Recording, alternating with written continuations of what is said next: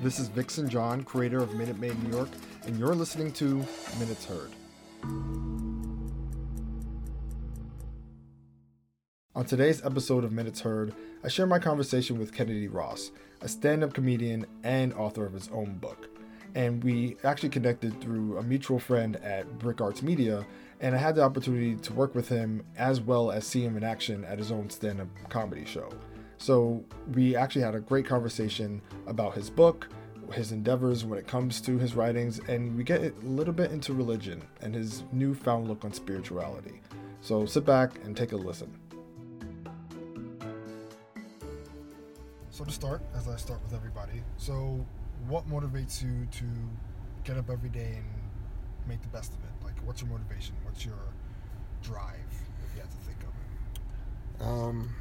it? Right now, it's. I believe that we live in this world, but within this world, there are a bunch of other different worlds that, we're not aware of. The worlds that the rappers live in, the worlds that the politicians live in, the world that the homeless live in. I like to say, I've lived in this world for, 30-something odd years. I'd like to try a new world. And this is one way to do it. I happen to have all my close friends are artists. They paint, they draw. They're very good. I can't paint, I can't draw, can't dance or sing. But I'm a very creative individual. So I write. And that is my way to explore new and different worlds.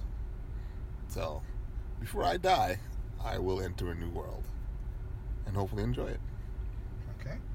Well, FYI, there's going to be a Space Force happening. So, in case you're done with Earth, yeah, you might have a chance on another one. We'll see. Yeah, Reagan was supposed to have Star Wars up too. that never manifested. Well, yeah, all these projects are budget pending. Yeah, of course. Got to flip the bill. So yeah, once again, if you are done with this planet, you might have a room for another. Literally, your dreams might come true. The way things are going these days. Yeah.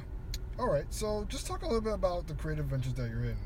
Talk about your stand-up comedy and talk about your book. Just talk about all the current creative ventures that you're in right now. So right now, first and foremost, it's my book. My book is called He Said It, I Didn't, a biblical book report, Brooklyn style. How that came about was I was actually preparing to film a documentary on the Black Israelites.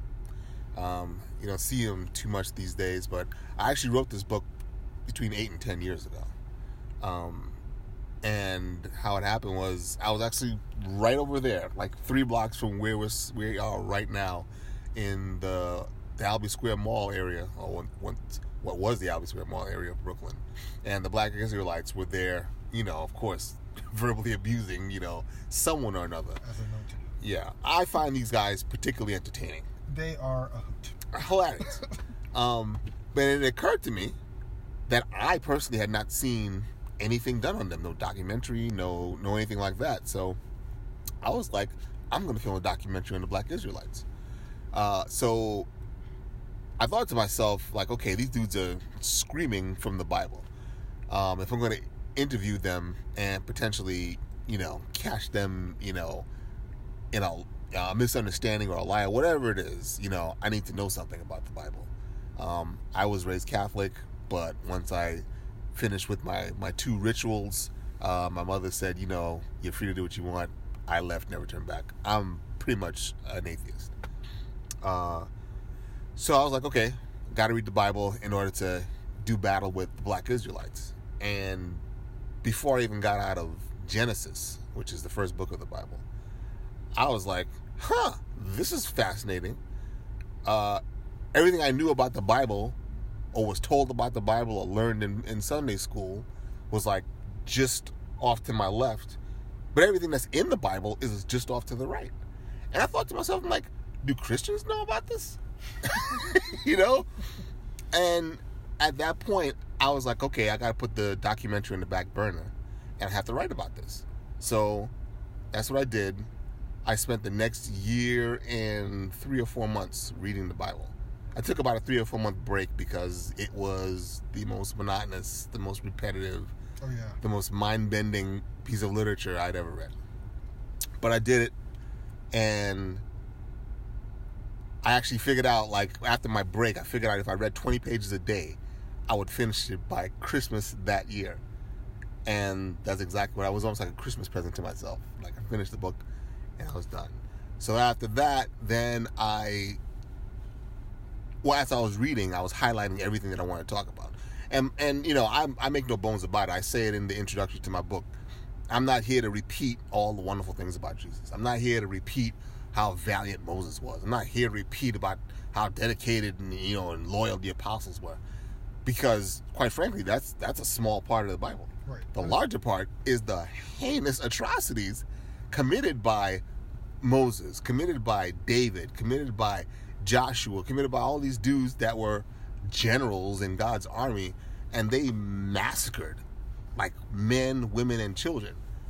And again, I'm thinking to myself, like, do Christians know about this God? Because this is not the God I was talking about. So I highlighted all of that stuff, and then I found this website called thebiblegateway.com, and it had something like 94 versions of the Bible, which in and of itself, that statement is just ridiculous. I just know of the two. Right. All right. Well, I mean, some of them were, you know, other languages and stuff like that. Right. But some of them were just other versions that said a little bit different thing. And so all the parts that I highlighted, I found on the website. I copied and pasted it into spreadsheets, organized them into, you know, similar subject matters, what became my chapters. And then when everything was all sorted out in the spreadsheets, I reread everything and was just writing my thoughts and feelings about what I was reading off the top of my head. And that's how the book was born. And I tried to get it, you know, published. I still have the 88 rejection letters I got from the literary agents, because, you know, publishing a book is like trying to, you know, sell an album. You can't just go to a record company and say, hey, I have an album. You need an agent. You can't go to a publishing company and say, hey, I have a book. You need a literary agent. So I solicited the services of literary agents, and I was just saying, because I sent out something like 88 to 100 letters with, you know, whatever they require, you know, 1 chapter, 2 chapters, da-da-da-da. And I just got turned down by everybody. All but 5 of those letters were form letters. Like, you know, thank you, Mr., you know, for submitting, you know, but we can't, da-da-da.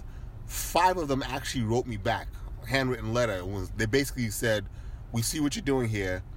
This is interesting. It's funny, but we just can't. And I was like, okay. And I let it go. I went on to other ventures. And last year, thanks to some motivational training that I was involved with my wife, I decided to go back and have it published. So I did self-publishing, and the show that you were at, that was the first time. I had just gotten the copies a week before, and that was when. So it was just published the week before that, and now I'm just trying to get that out there, and basically, again, you know, so initially my motivation was, like I said, it was complete fascination for the disparity between what I knew about the Bible and I knew about the religious figures to what was actually represented in the Bible. Now, say that was 10 years ago. Now, when I decided to try and publish it and I really did go out back and publish it, like I said, I want people to know. People can believe what they want. You know, you can believe in the devil, you can believe in, you know, God, you can believe in Buddha, whatever. But just actually know who it is or what it is you're worshiping. And I'm pretty sure, and I'm being generous, 90% of Christians have no idea what's in the Bible. In fact, like I said, I'm pretty much an atheist. Almost everyone I know, family members, friends, they're Christians, they're born again, they're Baptists, they're something. And I'm almost certain I'm the only one who's actually read the whole Bible, and all of them. And so, I know there's people, several years ago, like about 10 years ago, the big thing was, the down low brother. Those are, black men, gay black men who are undercover because, obviously black people have a big problem with the homosexual community. And that is mostly rooted in the Bible, where it says we have to kill homosexuals. That's actually what the Israelites were saying when I listened to them when this whole thing started. They were actually screaming to two gay dudes across the street that we have to kill them because God said so. And I was like, oh, the Israelites are crazy. God doesn't say to kill people. No, God does say to kill people. God says to kill the gays. God says if your children are coming out, giving you lip and back talk in the streets, you can get the elders in the town to stone them to death. God actually, and this is one of my favorite parts of the Bible, he actually had Moses kill about 2,000 Israelites that were following him. Kill 2,000 Israelites. Why? Because when he sicked the Israelites on some unsuspecting village or town, because it was their promised land, and they decided to show mercy and killed only the men. But God told them to kill everyone. And it says specifically to kill the women and the children. This is God. Kill the women and the children. And so because they didn't do it, God had Moses kill them. And I'm like, again, do Christians know about these parts? So, again, my whole thing is, you can worship whoever you want. Just know what you're talking about. Right. And most Christians don't know all of this stuff. So like I said, I purposely highlighted all the heinous, horrible things that's in the Bible because there's a lot of heinous, horrible things. Yeah. You're right. So, and like I said, people today, they don't know. They're ignorant of the facts, or at least the facts that's portrayed in the Bible. I personally don't believe any of it is true, but, they do. So here it is. And that's why it's called He Said It, I Didn't. I didn't say all of this horrible stuff. He said it. Your God, it's his book, written by men, inspired by God. So that means these are God's words. So God is telling you, kill these kids. Kill those gays. Kill everyone who doesn't listen to me. I didn't say that. God did. But is that who you want to follow? Is that who you want to worship? Now I'm presenting you with a real life option, because you didn't have one before because you didn't know who you were following. To the homosexuals out there who are near suicide because of the guilt and the shame, of being gay, being who they are, This is who is telling you that you shouldn't be that. This is who is telling you that you're going to burn in hell because of how you were born. Are you going to listen to this guy? Are you going to still believe that this guy exists after you read how so evident it is that men just wrote this book? This was not divinely inspired. This was not, supernatural. It's so clear if you read the Bible from beginning to end that this is just man-made fiction. Like I said, I did the hard work for you guys. I read the 12 or 1,400 pages of this madness. You don't have to. My book is only like 200 pages. So, there you go. As far as my stand-up goes, my stand-up is, that's my hobby. Actually, one of my ex-girlfriend, she thought that I would be a great stand-up, so she enrolled us both in a stand-up class, Manhattan Comedy School, several years ago. And our graduation is, we did 5 minutes at Caroline's. And since then, like every few years, I decide to get up and it usually works out. I usually have, pretty good shows. Like I said, it's not my dream to do stand-up. It's something that, when I finally get out of the rat race, stand-up will be something I do to have fun and kick around. Because, like I said, I'm a writer. So, I can write stuff for myself. I can write stuff for other people. I've gotten jobs writing for other comedians. So it's just something I do, something I enjoy. I love the creativity. And, I like getting reactions. The essence of what I do, be it writing a book, be it doing films, be it stand-up, I have 3 staples of my creativity that I try to infuse in everything I do. I try to entertain, I try to educate, and I try to agitate. I always believe if you can do 2 of those 3 things, then you've gotten someone's attention, and they'll at least hear what it is you're saying. They may be too pissed off, at the time to hear it. To listen to it, but they'll hear it, So that's what I try to do. Everything I do is that I try to get all 3 in there. And with my book, it's certainly, I've gotten, one of my friends, he actually stopped in the middle, and he called me up. He was like, "Yo, this is hilarious. This is so funny." And he's like, "Yeah, he's not religious. One of the few friends I have that's not religious, so he wasn't pissed off or anything." But that's what I'm after. I did a film. My first screenplay I wrote and I created. It's called Deathbed. It's on YouTube. My best friend and the director of the film, we took it to the International Black Film Festival in Miami back in 2011 or 2012, and we did a screening. And this guy said after the screening, he was like, every time the main character, he just got me so angry and pissed off. Every time I was just ready to hate him, he said something that made me laugh, and I was like, mission accomplished. That's what I try to do.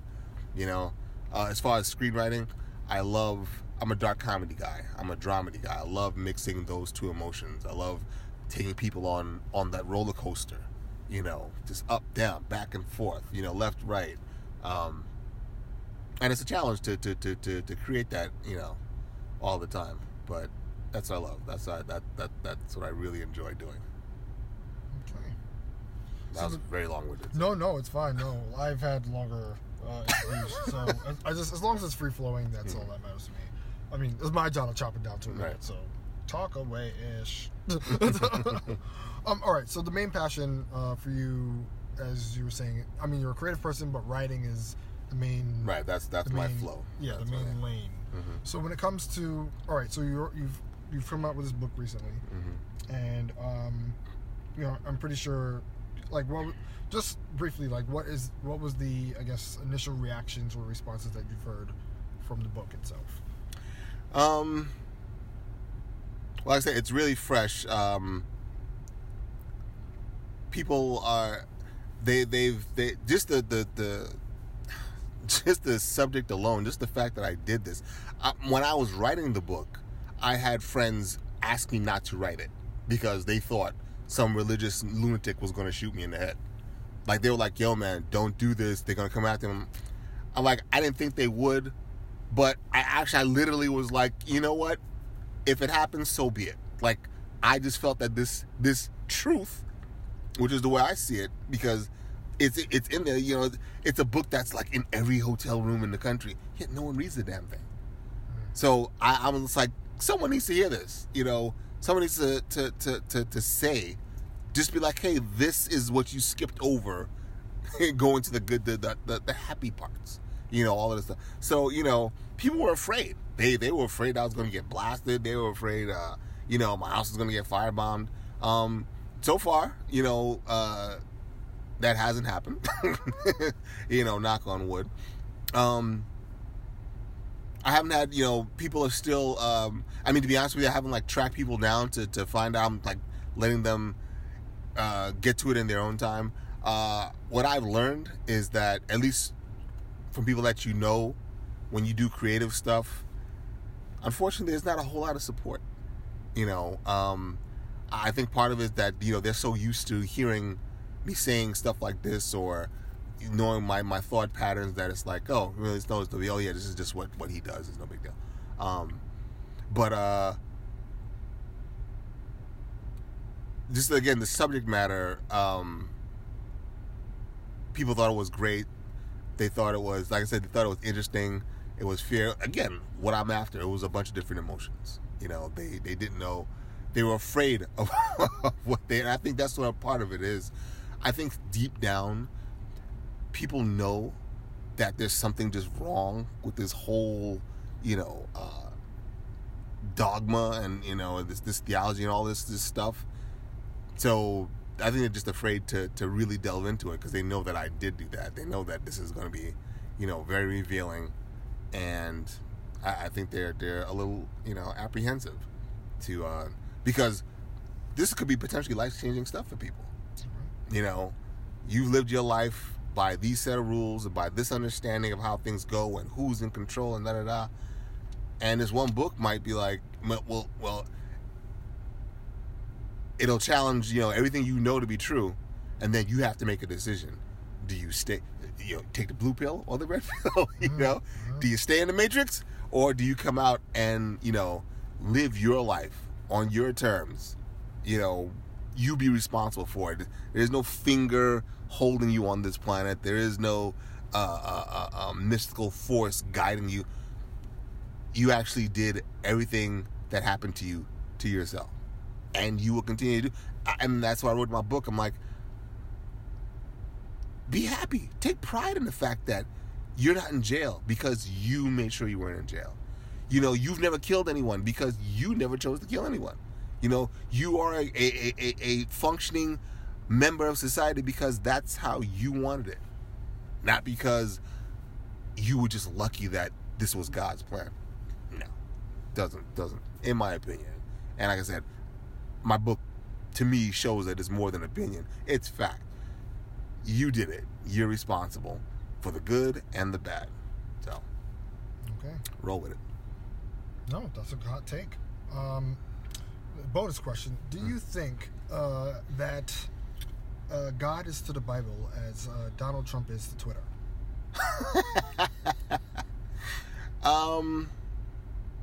No, only because Twitter was around before Trump. I don't think Trump has been, because he was tweeting before he became president. Does everyone remember that? Right. It's only of significance now because he's now the president and he's tweeting, which to me is just an example of how overblown the presidency is. Maybe it wasn't 40 years ago, but now it's just an office like everything else. I personally never believed the president ran the country anyway. Okay. There's a whole different take. Right, Yeah. too much money. But no, actually, in my book, I kind of asked the question, like, so, if all of this stuff, didn't happen and da-da-da, like, how did this legend become? And, actually, one of my chapters is called Can I Get a Witness? And I interview 3 what I call Bible experts and ask them questions about the Bible. And it wasn't easy to get, mind you, because, like I said, for some reason, people just don't want to be questioned about it. But I interviewed a guy I call a religious nut because he's not official anything, but he knew his Bible. Anything I asked him, he was like, oh, the chapter, blah, blah, blah, verse, blah, blah, blah, and he recited. So he knew his Bible. Crazy as all hell, but he knew his Bible. Right. I interviewed a minister, 50-something years old, and I stumped him with my questions because they just know what they were told to read. And then they tell people to read the same things, completely ignoring all the rest of the stuff that I chose to read. And then I interviewed a theological professor, and he actually agreed with everything I said. And I asked him, like, so how did this happen then? Because he doesn't believe that Jesus was born again. I mean, came rose from the dead. He doesn't believe that the story of Job and all. He was like, all that stuff is made up. So I'm like, well, then how did Jesus become Jesus? And he was like, he gave like a semi-elaborate explanation, but it made sense, and so and when I wrote the book, I'm like, Jesus could have just been like, a happy-go-lucky hippie who just wanted to do good. And, when he died, how like Basquiat, for instance. Can't stand Basquiat. I think he's crap as an artist. Sure. But all of a sudden now his paintings are worth like $200 million. You know, from what I understand, they weren't worth a damn when he was alive, but his legend grew and it just multiplied. And I think that's what happened with Jesus. Like, I think he was a dude, if he existed at all. I have no idea, but I think he was a dude. You know, he had, you know, this completely left field take on the way things were supposed to be. Some people were listening to him. Then he died. He became a martyr, and human beings took over and built up the legend, mystified him, deified him, and let's face it, Jesus had the best hype machine the world has ever seen, because billions of people still worship him, and he may not have ever existed. So, right? What are you gonna do? It's the biggest word of mouth story ever told. Yeah, basically, still ringing to this day. To this day. Well, that's what happens when people take heed of the good book, which, as you're saying now, is pretty asterisk on the good. Yeah. All right, cool. I think I got enough. I mean, if I may. Yeah, sure. Don't please. Add what you may want to add. So when I got with this publisher, and they asked me, like, so what is the end goal for you with writing this book? And I told them, I was like, you know what? To be honest with you, I really want and obviously I want the book to do well, but I want the book to do well so that I can get enough cachet to actually have my movie made. And I came up with the concept of this movie as I was writing this book. And actually, it came up when I was writing the parts that had to do with the New Testament. And I was actually looking at, I kind of like looked over, because I wanted to write about Passion of the Christ, the Mel Gibson movie. Easily the most exaggerated, overblown thing you've ever seen. That whooping part, you know, it was about, they were beating Jesus for almost literally 10 to 15 minutes of screen time. I mean, it's completely impossible for any human being to absorb that type of punishment and still live. But nonetheless, I started thinking. I was like, everyone's waiting for Jesus to come back. Oh, Christ is coming back. And I started thinking to myself, I'm like, what would happen if Jesus, what would Jesus actually be like if he came back? And when I went to the Black Film Festival I told you about, surrounded by black directors, black producers, black actors, black, writers. And, everyone's socializing. And I invariably, I would eventually get to them like, hey, I was thinking of this concept of this movie. Like, what would Jesus be like if he came back? And everyone said the same thing. Oh, he'd be a freedom fighter. Oh, he'd be feeding the poor. Oh, he'd be helping the sick, da-da-da-da-da. I was like, oh, okay, I got you. And they're like, what do you think he'd be like? And I told them all the same thing. I think Jesus would have post-traumatic stress disorder. I think he might be suffering from panic attacks. I think he might have depression issues. I think he might have parental abandonment issues. And I said, and what does one do when they have all of these issues? Or as that question is always like, what would Jesus do? What would Jesus do if he suffered from all of these things? And my answer is simple. He would seek psychological help like everybody else. And that's the movie that I want to make. I have Jesus on the couch getting therapy for the atrocities he suffered in the New Testament when he came back here on earth. And that is for right now, my end goal. Like, I want that book to spawn that movie. And every person I've told that idea to, they were like, yo, that is crazy. That is a great idea. I never thought about that. They loved it. So I would like to get that made. I would truly, truly, truly love to get that movie made. And I already have the sequel thought out in my head. Script is already written for the movie. Have the sequel already in my head. So Jesus be a couch too. Actually, the working title of the movie is called My 3 O'Clock, The Morning Star. That's clever. No, I get it. Yeah. You already have the sequel. That's amazing that you already have the sequel. the movie's not even even there yet, but the sequel not already. Not a penny waiting for that movie, but I have the sequel. So I said, usually they want like, if you find a financier, they want like 3 projects. I'm like, all right, I got the book, I got this movie, and I got the sequel. I'm ready to go. Let's make it happen. That's awesome. No, that is actually a really good idea. And no, I think a lot of people don't think about the fact that if Jesus were to like touch down now and see everything happening, I don't think it's like, all right, got to roll up the, I don't know, linen sleeves and get to work. Like, and when some people I told us, they're like, well, that's kind of, why would Jesus need help? I'm like, you people forget, Jesus was a man. He was a human being. right. He got upset. Again, you actually read the Bible. Jesus got upset with the apostles. He was like, what is wrong with you? Don't you understand who I am? He got pissed off because he was human, So he comes back to earth. He's still human, but he still remembers the trauma. And the opening scene is him having a panic attack and falling into some bushes in front of a church. That's the opening scene of the movie. Nice. Yes, because Jesus needs help too. He needs help too. Jesus needs help too. That's yours. Keep it. Use it tonight. That's going to be the tagline of the movie. Jesus needs help too. Boom. And then for the sequel, Jesus needs help too. The number 2, because, that's what people love to do these days. That is what they love to do.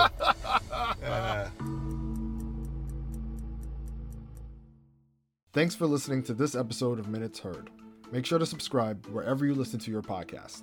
And follow or subscribe to Minute Maid New York on Facebook, Instagram, and on YouTube. Do you have a minute?